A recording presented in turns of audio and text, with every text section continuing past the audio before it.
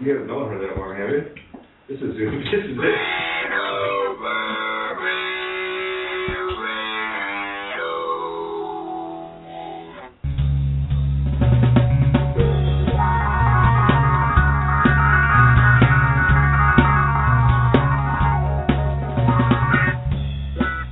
Hello, and welcome to Recovery Internet Radio, broadcast direct from Straight Stuff Studios. If you're listening wherever you're at right now, you don't know we had a little stage, and it's a little loungy in here today. So hope you enjoy the show. We've got a great show for you tonight. Our show this evening is Sobriety and the Native Path. I'm going to pass you over to our host for the evening, the one, the only, Mr. Richard Atwater. Yeah. Okay. Richard tonight. Huh? Yeah, you got a little. We're going formal. Go all out here. We're going formal. Yeah. All right. Well, hi and welcome to the show. Our tag tonight is Sobriety and the Native Path, and our guest tonight is Jim L. And thanks again for joining us this Sunday night, where we are every Sunday night at 8 o'clock. Are you comfortable? And our engineer, Chris Atwater. Thank you for engineer/producer. That one guy never did call you back, though, did he, Mr. Producer? That's okay. That's okay. All right. I got my own applause button. We'll get on that. I'm all right. Okay. All right. We'll get on that guy. So you can call in for questions or comments by doing our regular call-in number. It's the same every week. That number is 323-792-2977. I put it in the announcement every week anyway, but it's the same number. Yeah, it's everywhere. We got it every week, and you'll find that number if you visit us through Blog Talk Radio or through our website at www.recoveryinternetradio.com. That is recoveryinternetradio.com. Okay, you can go there for all our archive shows and recovery resources. Couple of quick things. I mentioned each week. Some of our friends. One of our friends' bands, Double Take. You can find out where Double Take is by going to doubleTakeChicago.com, and they play local Chicago area. They're a good dance band. They're a lot of fun. Do you know where are they this week? Do you know? You know what? We didn't check it out. Carroll Stream, maybe. Carroll Stream. Okay. I'll let you know at the break. All right. Yeah. Let us know where they are. Also, a friend of ours, Colleen, who runs an operation called Dirty Laundry Designs, Fresh Cards for Addiction and Recovery. And I just got a note from her brother, actually. She was on there's another internet radio show about addictions. Get out of here. Out of New York, yeah. Some gal in New York, in the city. And she was on that show, and he sent me the link to listen to that show. We got a brother. Actually a sister. Sister. We got a sister station. Yeah. So hello, whoever you are out there. I can't remember. WKRP. Yeah, WKRP. There was Cincinnati, I think, more than New York City, but. Okay, I think that's probably enough of that for now. And also, we do have a guest. A celebrity guest. We sometimes have celebrity guests, and Mr. Christopher Walken is here tonight in the studio. Chris Walken, hi, Chris. What brings you out tonight? Rick, it's good to be here. I enjoy coming here and listening to these stories of recovery out here at your home studio. It's always fascinating, and especially tonight. I walked in here and it was kind of a lounge. Somebody went crazy with the sage. But that's okay. The spiritual uplifting that I get out here it's amazing. I won't even get into my days at Kent State and back in the 60s, and I forget it. We'll just pass on that. Well, thanks, Chris, and I'm glad you're here. Because you always add a little something to the show. So, hey, let me ask you this, Jim. Let's. Can you talk about this? This wasn't even on the agenda, but what's the significance of sage? For cleansing, it's a Native American ritual ceremony prior to sweat lodges, vision quests. It's to cleanse the spirit of the person that's going to be Smudging, that's what they call it. Yeah. So that's what we did. Yeah, we smudged. We did. Smudged a lot. It smells good. Yes. Let me ask you. Let's talk a little bit. The first question I had on there was, when did you take your first drink, and when did you make your first deal, and were they simultaneous? But I wasn't talking about, and I wasn't talking about drug deals. See, because you're well known for the art of the deal. So I just wondered if you were, how that worked for you. Which came first? No, actually, I think when I took my first drink, I want to say it was like somewhere around 13, 14, somewhere in that area. When did I do my business deal type thing?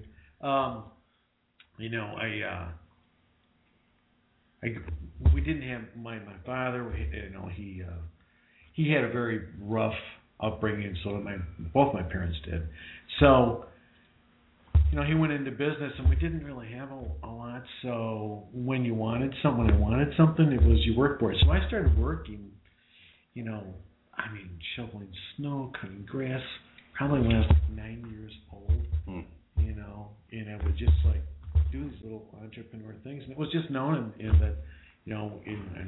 our house that if you wanted stuff, you wanted things, you're going to have to make it happen. Make it happen. You yeah. know? So that was kind of when you say your dad had a rough upbringing. What do you mean by that?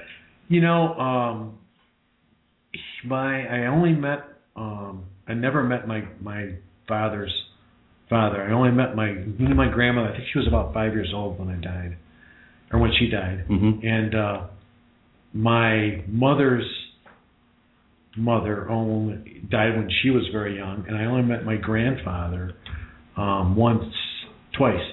And my dad's sister and her brother, my grandmother was married 4 times. So back then that was kind of an unusual thing. But so my aunt really raised my dad. And my uncle was taken by my great aunt up by the Twin Cities, and that's where he was raised. So he lived on the West End. They knew a lot of people out there, and they didn't have much. My dad, my aunt would tell you today, if it wasn't for my dad fishing and hunting, they didn't eat. And when I was young, that's how it was for us. I didn't know it, but that was one of the things I wanted to ask you about. Is when did you get? Yeah, kids would, it was funny when I was in grade school and that. Kids would come up to me and ask me what I was having for lunch, because I would bring squirrel and rabbit and pheasant, and so it was and I think back about it, and then after a while I kind of caught on that. What did you bring me that one time? You brought me some game bird, little game bird. I think I brought you some. Did you bring me pigeon? No, I brought you dove. Dove. Right. Yeah. A dove shoot. Yeah. Mo hate me now. How did you? No. How do you? Yeah. Those nice little dovies. Peace bird. Nothing but feathers.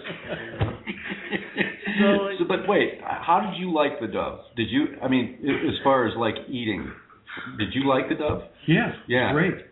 All right. Yeah, because I didn't really like it. But I tried it. I didn't. I'll give you that. Like it. Too gamey for me. But see, if you were raised that way, right. That's what you would be accustomed to. Yeah, it was. I don't know. And you didn't know that was different? No, that was just how it was, So most of the kids were having PBJ or bologna sandwiches, and you were having squirrel. A piece of squirrel. Were you wearing the hat too, or no? No, I remember one time I came home and I was walking by the sink, and I looked in the sink, and there was this meat in the sink, and it was twitching, And I'm That can't be good. so I asked my father. I'm like, what's in the sink, Dad? Was turtle. And when you take them out, there's so much muscle in them that they continue to twitch. And we had turtle soup that night for dinner. Really? Yeah. How's turtle? Yeah. It was good. Like I said, to me it was just whatever. I would come home from school from when I was a young kid, and I would, I'd walk out, literally grab my shotgun and walk out the back door and walk across the street into the cornfield, and I would go hunting, and it was just every day. That's just how it was. Mm-hmm. Was there any sense of spirituality in the family you grew up in? No. I went to Catholic school. I think it was only the first grade. I don't think I made it to second grade. I don't know what all went south, but something got south on me. They probably weren't going with the squirrel thing. No, I wasn't. I think if I remember, I had a little run-in with one of the nuns that were teaching at the time, and so it was off to the public school. And I remember when, like I said, I started working when I was young, and I can remember my dad. Other than I did that catechism thing, and I did that so I could get the confirmation and all that stuff. And then I in high school I just said, just let all that go.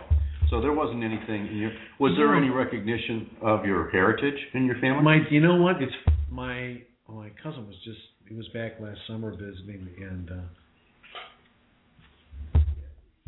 my dad. Some guys would call him the Indian, and my cousin said to me when he was back last summer. He said, your dad was very proud of the fact, of his heritage. And for me, it was like, I never really thought of it. It was like, it was just, he was my dad. Right. Like my dad's English. Yeah. So, right. So what does that have to do with anything? Right. Yeah. It was.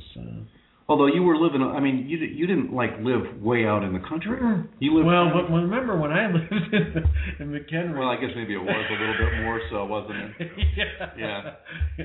Yeah.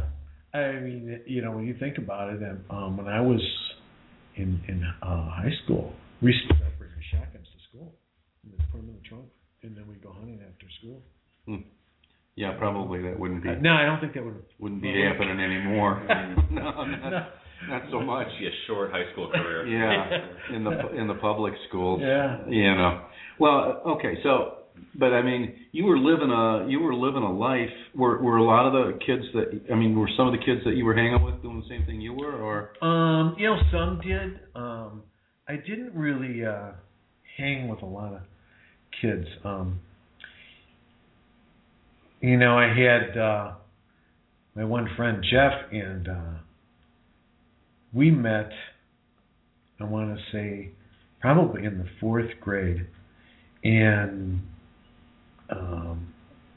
we kind of hung together, and we didn't really hang with a lot of people. He had 3 brothers, and they were older than us, and we would just kind of hung out and did, his mom was a single mom, and she was a waitress, and as we kind of hung out, and we were, it's funny because about a month or so, every once a month I talked to his brother, and he either calls me or I call him, and he was telling me, he said he remembered when we were kids, probably in the 4th grade, in McHenry, there was grade school, I think it may still be, there's a grade school, 1 through whatever grade, and then there's a junior high, but they're right next to one another, and grade school had the cafeteria, the other school did not have the cafeteria. So they used to come across to school. Well, Tom is 3 years older than us. So he was telling me he remembered coming over to the grade school to get lunch when he was probably in 6th or 7th grade, and Jeff saying, "Hey, Tom," because it was his brother, "this is my friend Jim, and we'll be friends forever." Where's Jeff now? He's dead. What happened to Jeff?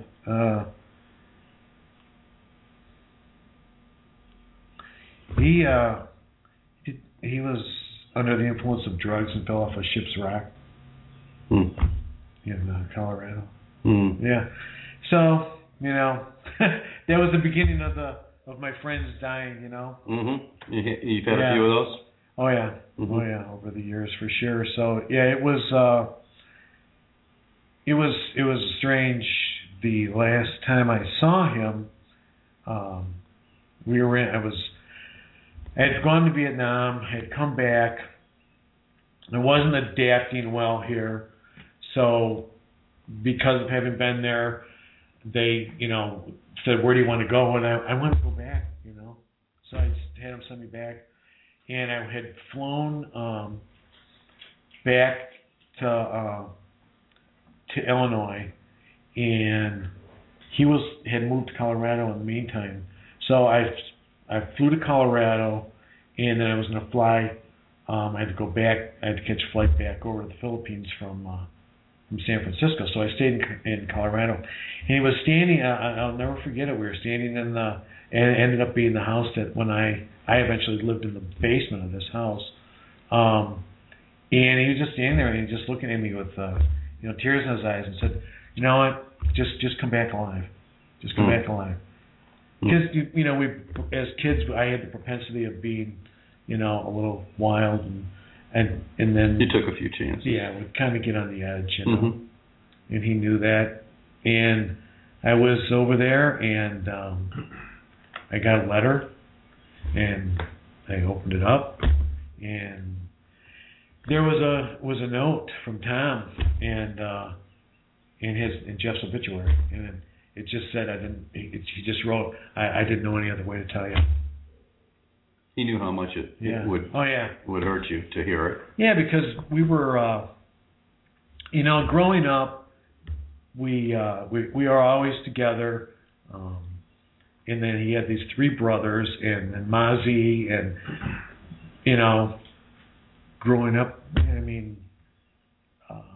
there was a lot of pot smoking and drugs going on and partying because Mozzie would leave to go to work, hell would break loose, Who's Mozzie? That's his mom? His mom, yeah. And so she would always, we'd go there, and when I get there, she would say,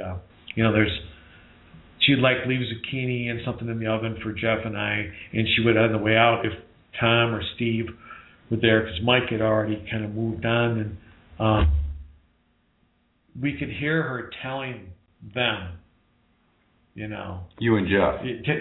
She'd be talking to the older ones. Keep an eye on those 2. Keep an eye on them, right. And don't be throwing parties and things here with them here, and of course, she leaves, and we have a party. Right. So it was interesting growing up because it was those guys, Tom especially, kind of would keep it when you go to high school, back in the day, there would be like this initiation when you were a freshman. Mm-hmm. Nobody initiated us. Yeah.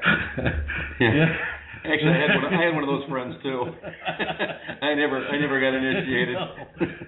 Somebody else's initiation would have been far worse than mine. Yeah. So it was interesting. In high school, we were the brother between Tom and us, Steve. There was a host of characters that actually showed up later on the scene, but they were bringing pot in from El Paso. So. Which was from over south of the border. South of the border, yeah. So Jeff and I would a lot of times we just we get loaded and work on motorcycles or play music. Try to play music. Making any deals in those days? You know what? When I think about it, that damn Steve. He would get this stuff, and then Jeff and I, when we were in high school, we'd go, "All right, you guys think you could sell some of this stuff?" if you sell some, then I'll give you this. Or one time they brought some reefer back in the spare tire of a Corvette, and they drove this Corvette back. So they get back, and he asked us if we can sell some of this. And the deal was, we got pot and we got to drive the Corvette. Wow. Were you of age? No.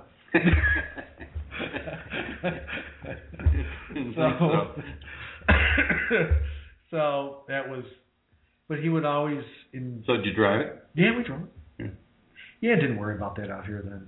Never really did. No. Yeah, that was no big deal. So was just to switch gears a minute. Was the so was there substance abuse stuff going on in your family? You know what? Probably alcohol. I mean, I didn't know when I was a kid. It took my father's life. Yeah. Okay. And but I think I mean, it was going to happen. I believe that was the path that I was going to lead. That my father was going to lead. When he was a good man. We were at odds when he passed, and I regret that. But it was just, I don't know, it was just the way today, when I look back, I was supposed to be here. I was supposed to end up on this path. I don't know why, I don't know why. But yeah, there was, my dad would drink Do you think the stuff that he did in some way got you to the place where you are? I think probably. I can't connect the dots, but I think so. Yeah. I think he knew. I think there was times that he kind of knew that was. He had this different. This kid did not come with a manual.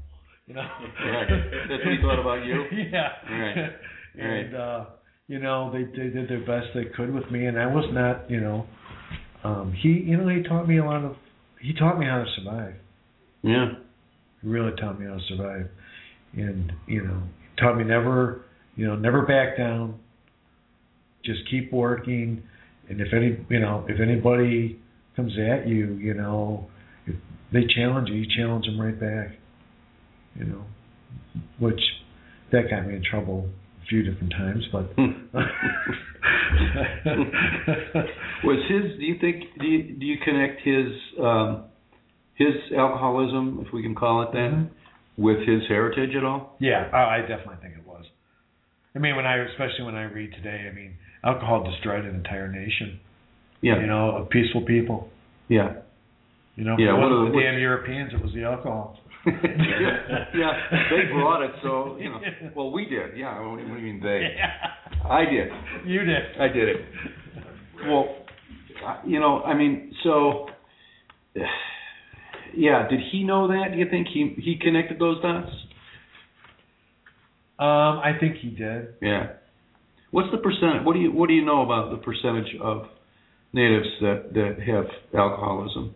I know on the reservation it's outrageous, like 75 or 80%. Yeah, it's like 75, 80% at least. Yeah. I think that Native Americans just can't, for whatever reason, they just can't tolerate it. I mean, it's a built-in thing. I don't think we're supposed to. Right. It's not the body's not designed to metabolize it in a way that. No. And it's funny because drinking wasn't really the first thing. Pot was pot, hash, drugs of different sorts. Heroin. That was. You were ahead of your time. Well, I tell you, heroin one, and I know it's a problem here now. Mm-hmm. It was ignored in the 70s. It was a big problem here.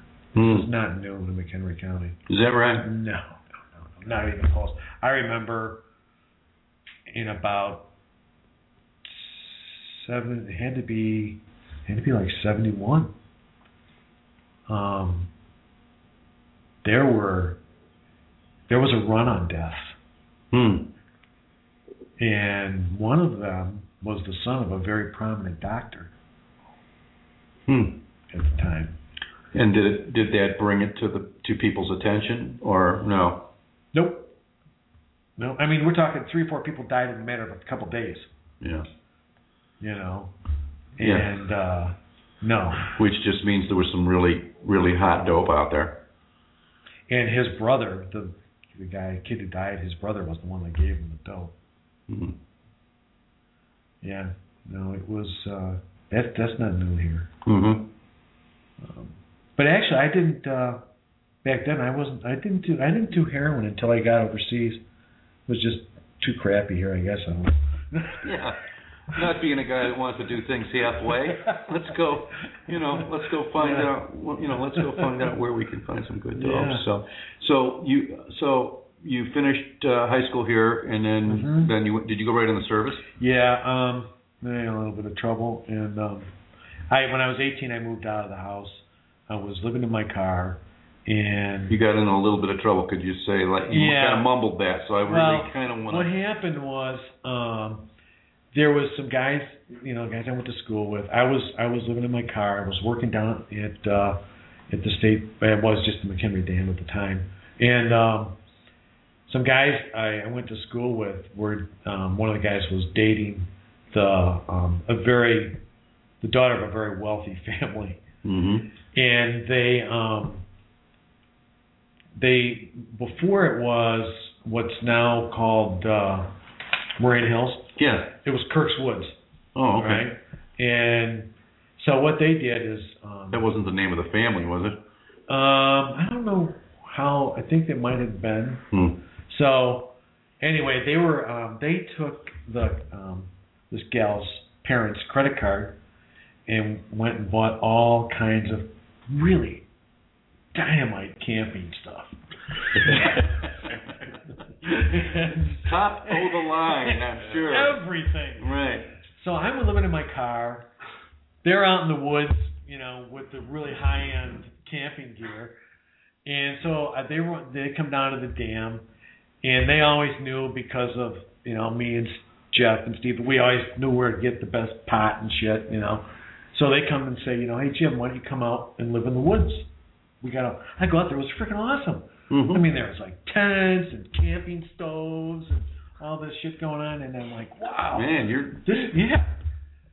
So hunter's paradise. I wasn't there though like 2 flipping nights, and I get woke up in the middle of the night with a flashlight in my face and a badge,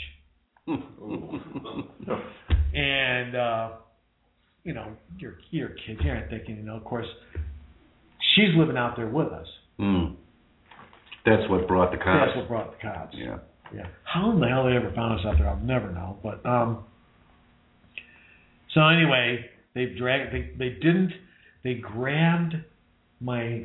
got us all out of the tents, and they grabbed my sleeping bag, and they were shaking my sleeping bag. The cop was holding on to my lid of pot at the bottom of the sleeping bag while he was shaking it. It never fell out.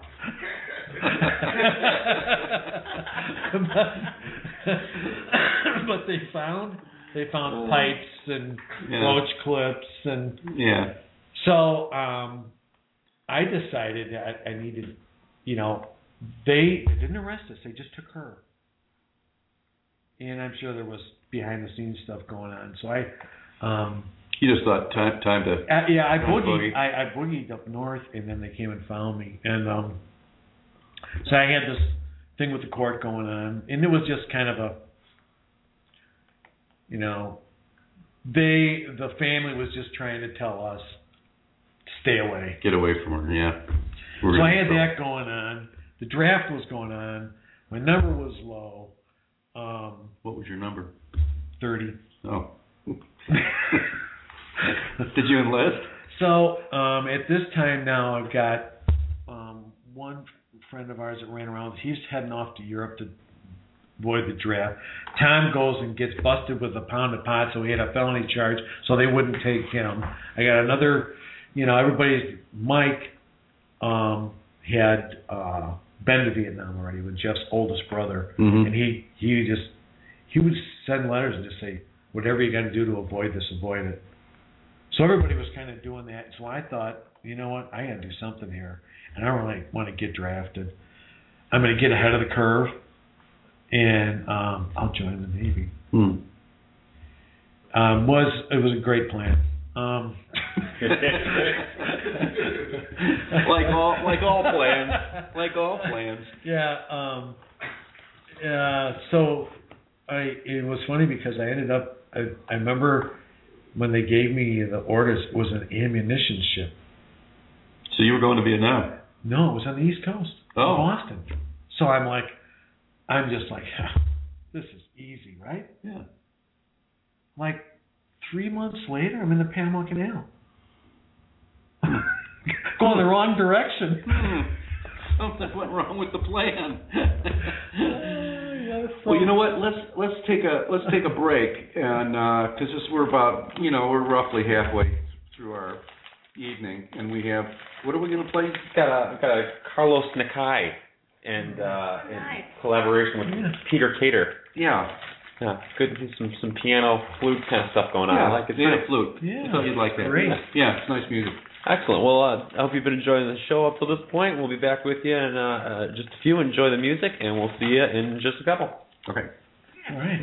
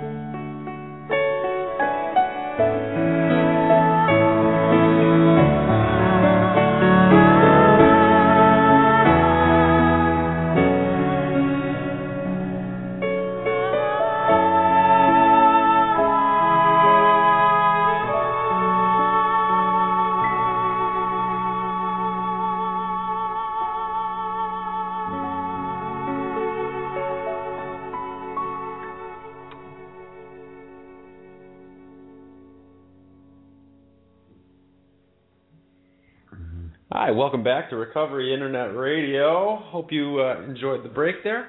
We're back to our show here, Sobriety and the Native Path. Again, you can always call us during we broadcast live. This is on air here. So if you have questions or comments, we're not fooling around. No, this is the real deal here. This is give us a call at 323-792-2977, or you can tweet us live at Rick Atwater via Twitter. I don't know where else you'd tweet us by. I don't know, whatever. But we can read those live during the show. So if you have questions or comments, you can reach us that way as well. Always find us at recoveryinternetradio.com. But with that, let's get back to our show. Thank you, gentlemen. Thank you, Chris. I kind of want to pick up where we left off, and then we have a lot to cover in the time that we have left because we got to get to the bottom and then back to the top. So you're in the Navy. You were just found yourself going in the wrong direction. You were instead of Boston, you were going through the Panama Canal, I believe. Yeah, and I ended up in Vietnam.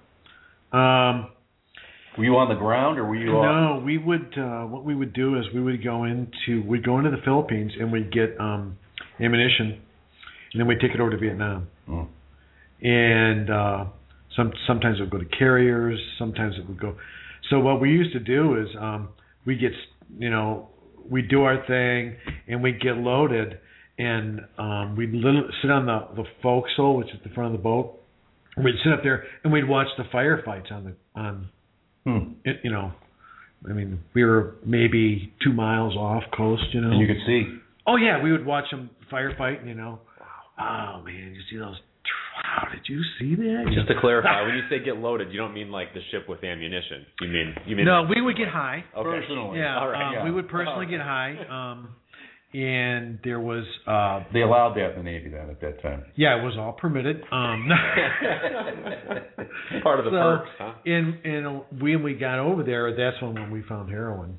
Yeah. So in the Philippines. Yeah, it was all over there. I mean, you could buy anything you wanted, and so we would smoke pot and we'd take so I started smoking only because we would take and we'd loosen the tobacco and we'd pour, and it was cheap. I mean, it was dirt cheap. Yeah. And so we would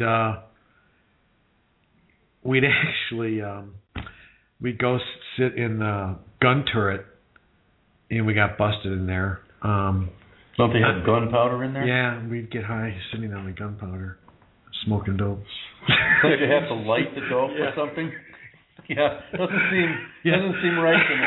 Well, I figured, it was like a place where you could go and they wouldn't think of you being there. No, they probably wouldn't. The powder's packed, right? Yeah, right. So, it's not like loose powder laying around. No. Oh, yeah. So we did get caught in there one time, but you know what? At the time, they weren't going to bounce you. They needed bodies. Mm-hmm. And so you would just get in some hot water, and so my drug use, I was like stuck with these. I schemed where there was a guy who was in charge of all the ammunition. He was an officer, and this is how I know. I mean, God in the higher power has been with me. I mean, through crazy stuff. He was an officer. They came out one day and on the deck, and they asked if somebody knew how to type. I said I did. I took typing in high school, and so they take me in, and he was the guy that kept track of all the ammunition. I mean, he knew how to get it, how to order it. So I learned this from him, like in a matter of a month or so, because the guy who was doing it with him before got out. Mm-hmm. So what ended up happening was I learned all this stuff, and his wife gets really sick, and they take him off the ship. Mm. So now here's this peon kid, dope smoker, that you're in charge of ordering all the ammunition. And the captain and the executive officer hated me because I would not let them figure out how to do it, because I knew it was the only way that I could You had some power. I had some power. I could scheme and scam, and when they were starting to put the heat on, I scammed some more, and I filled out a bunch of. I knew a guy who had access to exam stuff. Mm-hmm. So if you could, get. So I scammed on trying to get into what they call an A school, and I got all the answers, and I filled out all this stuff, sent it in.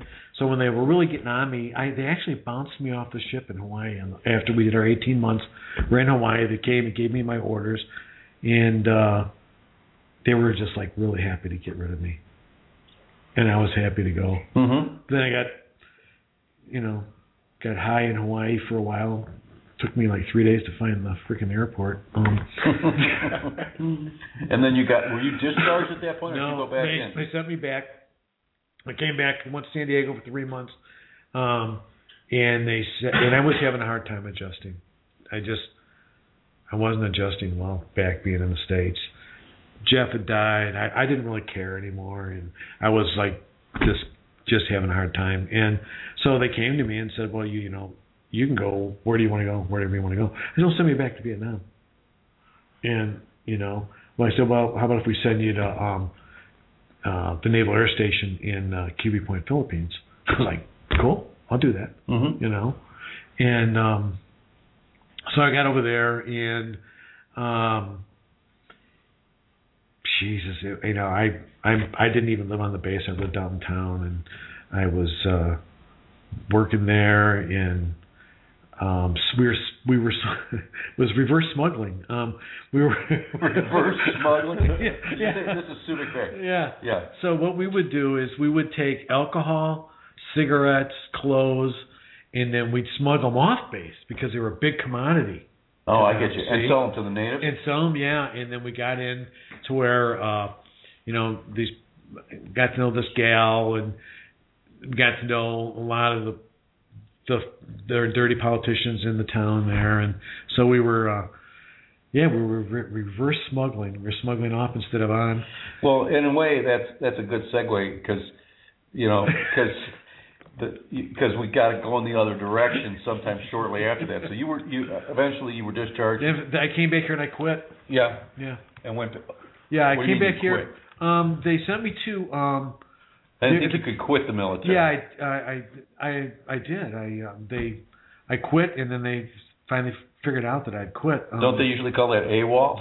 No, I actually didn't go AWOL. No. What I did was they sent me back here to Great Lakes, and I had about 6 or 8 months left, and I would show up in the morning with like jeans and sandals, when you were supposed to come into muster, or maybe I'd come in an hour late, or I'd leave at lunch and get high and come back. And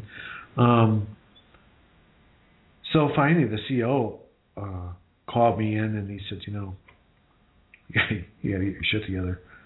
And I said, you know what? I've spent 3 years in a war zone. I said, so what do you think you're going to do to me next? Take away my birthday? And I said, I quit. And he just looked at me like, who the hell do you think you are, And I'm like, you can't. I said, you know what? You can't. You can try to give me a bad discharge, but how's that going to look? And so we had some discussion, and I asked them for an early out. At the time, they were giving them, and I said, why don't you just give me an early out? Well, as much as I was being a jerk to him, he turned around and he said, no, I'm not going to give you an early out. And I said, no, I quit. And I didn't show up for a couple of days, and I showed up, and then we got into this discussion, and he gave me an early out. And then it was. Yeah. He was glad to be rid of you. Yeah, he was. They were. I think the U.S. government was very happy. So when you finished there, then that's when you went to live in Colorado. No, then I moved to. I took off to California first. Okay. All right. And went out to California. It just that damn trouble just kind of follows you around a bit. All right. And I got into trouble there. Well, I was there for about a week, and I went to a concert, and I got in a fight and put a couple guys in the hospital. Who was playing? Edgar and Johnny Winters was great. Okay, I figured that was worth it then. Yeah, right. Okay. And so I ended up in jail over the weekend, got out, ended up having to get an attorney. It's funny, I thought of this today. Melvina Abbott was her name. And did she get you off? Yep. And would you like to say anything to Melvina right now? Because I'm still here, Melvina. Okay, thank you. Job well done. Yeah. So she, it was weird because I forget even how I got her, but then I didn't have a job. But so here's this guy from Vietnam, crazy drugged up guy, and he's now got in trouble here, and so she tells me, now that I think about it, she just wanted to get paid. She said, you can get a job at the San Diego Marine Shipyard. They're on strike. So you can be a scab? You can be a scab, but you're going to have to cross the longshoreman picket line, and it probably won't be pretty. And she said, but obviously you can take care of yourself. So that's what I did. And went to work in there, and I was there not quite a year, and I got a ticket.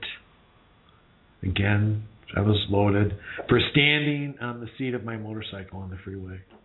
Not good. No, wasn't good. So off to court again. And the judge, of course, there's kind of these incidents were a little too close. Yeah. So they let me go on my own recognizance bond. Stupid. And so, and I was supposed to come back, and I was going to do 6 months. So I sold my motorcycle, bought a Ford Ranchero, threw what I had in the back of it, and then I went to Colorado. Nice. Yeah. Yeah, Ranchero. I mean, at least you have to say. So, yeah. So then you went through a period of time. I know a little bit about your story, so I'm gonna tell some of it for you. Yeah. No, it's not boring. It's just fast forward. I said. Fast forward. It's like so. Then that was kind of the pot pirate days. Yeah, in Colorado. Yeah, some of the guys who, when I was earlier talking about El Paso, these guys kind of showed up, and Tom showed up at Christmas with 30 pounds of pot. Said, "Do you think you can sell this?" I was and interesting. He said that once before when you were in high school, and it was successful. So I suppose he figured, up the ante a little bit. It was 30 ounces then. Now it's 30 pounds. Now it's 30 pounds, and that kind of went well. And then, U-Haul trucks started showing up with bales of pot, and we had it all going on, And it was crazy, and there was, but it was a business. Yeah, it really was a business. I mean, we were low key. The biggest, we would remember, I don't even know if they were airwicks. And the big problem was because you get hot in Colorado. We had all that pot in the basement. It gets hot, it starts to smell. Right. So we had these airwick things all over the place in the house, and but I ended up. What is that smell? It smells like a bathroom in a gas station. So it was things were really pretty wild. But the whole thing was you kept your hair cut. You tried to look like you had a job. We didn't meet many people. We kept it low key. I had 10 people I dealt with. That was it. And you didn't come see me unless you bought 10 pounds or less. Or more, rather. Yeah. If you bought 10 pounds, otherwise I didn't want to see you. And got tied up with these guys out of California. They started buying some bales. Ended up doing this big cocaine deal, and that was when I lost it. I mean, there was a lot of crap going on in between, and and I did this deal, and things weren't going right. I mean, the right people didn't show up at the right times, and I knew that if I got busted for pot, we're going to find our way out of it. But this was not going to be an easy deal. So I did the deal. It finally put it together. And I remember I came back and I went over to Tom's and I said, because we were buying real estate at the time with the money we were making. And And one of the times I said, "I'm done." He goes, "What?" I said, "Yeah, I can't do this anymore." And he goes, "What do you mean you can't do this anymore?" I said, "I just can't do it, man. I just can't do this. I gotta get out of this." And you had an experience of some kind right around that period of time. Yeah, it was right about just a little before then. The house I had,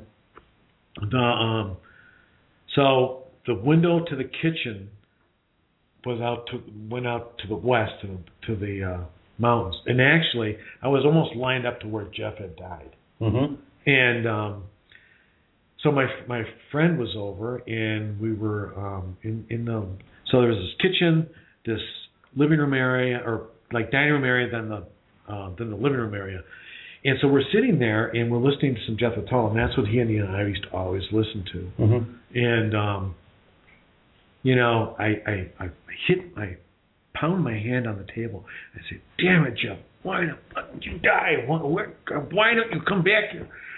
All of a sudden, this light came through the window, and it lit up the doorway, and the whole room, everything. I mean, I could see the table, my stereo, everything spinning around.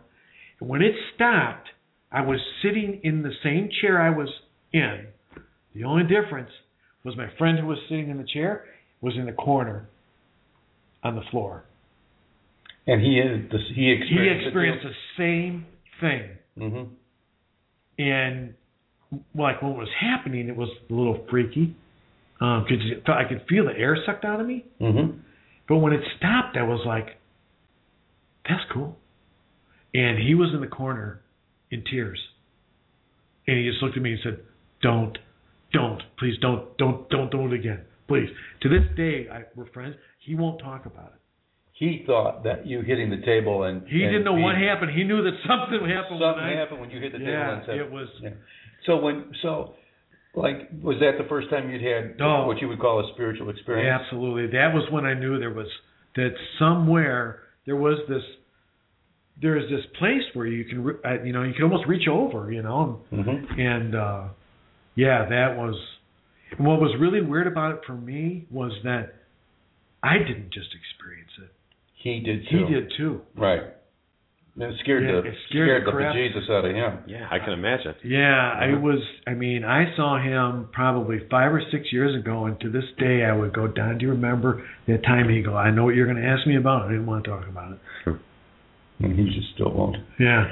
So then sometime after that you married, and then either divorced or no, I came back here. Yeah, I got married out there, moved back here. My wife, she passed away, and then I just kind of floated around for a while. Mm-hmm. Got remarried 3 or 4 years after that. Had my first daughter, and how long after that did you get sober? My daughter was a year. She would have been just a year old. Okay. She's the reason I got sober. Hmm. Yeah. What specifically? I couldn't. I knew that. Well, my wife said that we'd only been together for about 2 years, not quite 2 years, and she was going to leave, and she was going to take my daughter. Mm. And I just couldn't do that. I couldn't live with that. Mm. Family's pretty important. Yeah. Yeah. Yeah. Well, and now I have both my daughters, and I'd die for them. Mm-hmm. They're really special. They're good kids, and they're just. Did you tell them you were on the show tonight? No, I didn't get it. You know what? My oldest is in Madison at a dog seminar. Make sure they get the links. Yeah. At least though. So, is there anything? And my youngest I can't catch. She's got finals. She's moving to Rochester, and so she won't even text me recently. So you got sober. You stayed sober for a while, and then fell off. Yeah, it wasn't like going out for any length of time or anything, and I was thinking about that today when I read some of this stuff, and I was like, I didn't go out drinking and carrying on like you hear. It was just a short blip. But what is sobriety? I mean, was I out there? Yeah, I was probably out there really about a year here, between the years. Before. Yeah. I mean, there's and out for a night, a week. One night. Yeah. But you were on your way out prior. Yeah, when I think about it, there was a lot of things going on at the time. Nothing that I'd been through a lot worse before. But you know what? I only had to worry about me in the past. There was a lot of things going, and I was, a lot of business. I'm up to my eyeballs in debt. I've got now, they've got, this time I had been 2 kids, and I'm responsible for everybody. Things were, it was just, I don't know. And spiritually, I don't think I was there. I just don't think I was there. I think that you get in this program and you don't grab a hold of spirituality, you're screwed. And you've found you've kind of I've watched you look and work and search and piece things together, and it seems like you've kind of found in the last couple of years something that you feel comfortable with. So let's talk about that a little bit. You know what? It's funny because my cousin, who had talked about my father being proud of being an Indian, he gave me a book when I first got sober, and that book sat there for years. And I don't know what made me pick it up one day, but I did. And I started reading it, and I'm like, I'm home. This is it. And he had been studying Native American spirituality out in Texas, so I read it, and it was, I don't know, it was just like, this is where I need to go. I don't know why it took me so long, but I'm just a slow learner, Well, it took you, a lot of practice, years and years of practice. So that was kind of, that was like the beginning of it. What's the title of the book? Breath of the Invisible. No, actually, the first one he gave me was, I have it somewhere sitting around. I can't think of the name of it off the top of my head. I can see the cover. But then it made me read more, and then I began to realize more, and And you just got back from Pipestone, Pipestone, Minnesota. Minnesota, It's the quarries where Native Americans quarry the pipestone. What Native American ceremonial pipes are made out of. A lot of different things that they make, but that's kind of. It was actually taken away from by the government at one point, and they had to sue the U.S. government to get it back. And it's a big time spiritual place. So it's been it was a couple of years that it was nagging at me to go there, and so I just went out this weekend, and it was good timing. It was really good timing. It was very. So how does your Native American spirituality fit with your sobriety? How do you pull those things together? Oh wow.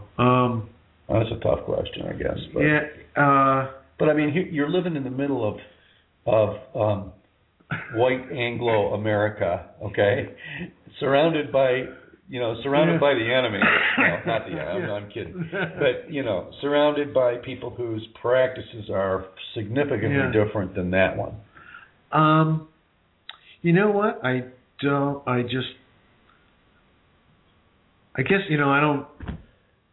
just do I just believe it.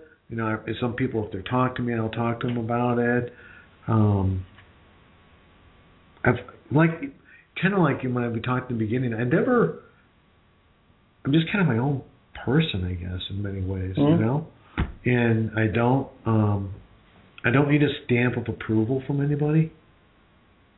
So if somebody were to say, well, geez, we think what you're doing is off base, I don't care, this is what works for me. Right. You know, what works for you is great. It works for you, you know. Mm-hmm. And actually, there's some interesting correlations between Christianity and the Bible and Native American. I mean, if you really start to read about it and see some of the stuff that's happened. So I've never, for me, it just works, you know. And when I see a whole, you want to be scared about alcohol, look what it did to the Native Americans. Yeah. I mean, they were a free people, Mm-hmm. you know, and freer than we'll ever be. And they just took them down. Yeah. You know, that's scary. Yes, it is, and that's a good thing. That's a reminder for you. That's a good. It's a very good reminder thing for me. Yeah. Yeah, thing to know. Right. So we're probably getting pretty close to needing to close, but I guess my last question, and I excuse me, I ask a lot of guests this. But if you were to give advice to a fairly newly recovering person whose spiritual practice is a little different than the norm, what would you tell them? Don't worry about it. You know. Don't worry about it. Do what works for you. That's why the program's written the way it is. It's all suggestions. And it says something about as the higher power as you understand it. As you understand them. Yeah. So that's, and they were smart. That's why you know that the program wasn't written by man either. That's why it came through. Yeah. Yeah. Kind of got filtered through man into this page here. Yeah. Yeah. Okay. Is there anything else that you can think of that you want to say before we close tonight? The only thing if you don't think there's a higher power, if you would have traveled with me, I was thinking about it today. I was driving back from up north. That by the time I was 26, I'd lived in several different countries and been involved in various drug trafficking. Could have died in several. I mean, and here I am. Mm-hmm. Here you are, living a good life. Yeah. A clean life. Yeah. Clean and sober, and met a new person, a new lady that I don't know if she's still here, so she must not have freaked her out too much. Yeah, right. Yeah. Yeah. Perfect way for her to get to know you. Yeah. All right. Well, that's good. And so thanks for coming and telling your story. I really appreciate it, and our studio audience, I'm sure, appreciated it, and our listening audience, I'm sure, appreciated it. So thanks again, and thanks to our listeners and you guys here. We'll email out our reminders for next week's show, and we'll continue to try to look at recovery from a wide and open perspective. Remember to check recoveryinternetradio.com. recoveryinternetradio.com for all our archive shows and to sign up for our email reminder list. Remember, too, that we want to hear from you so we know where you are, because we don't know where you are, because it's an internet show.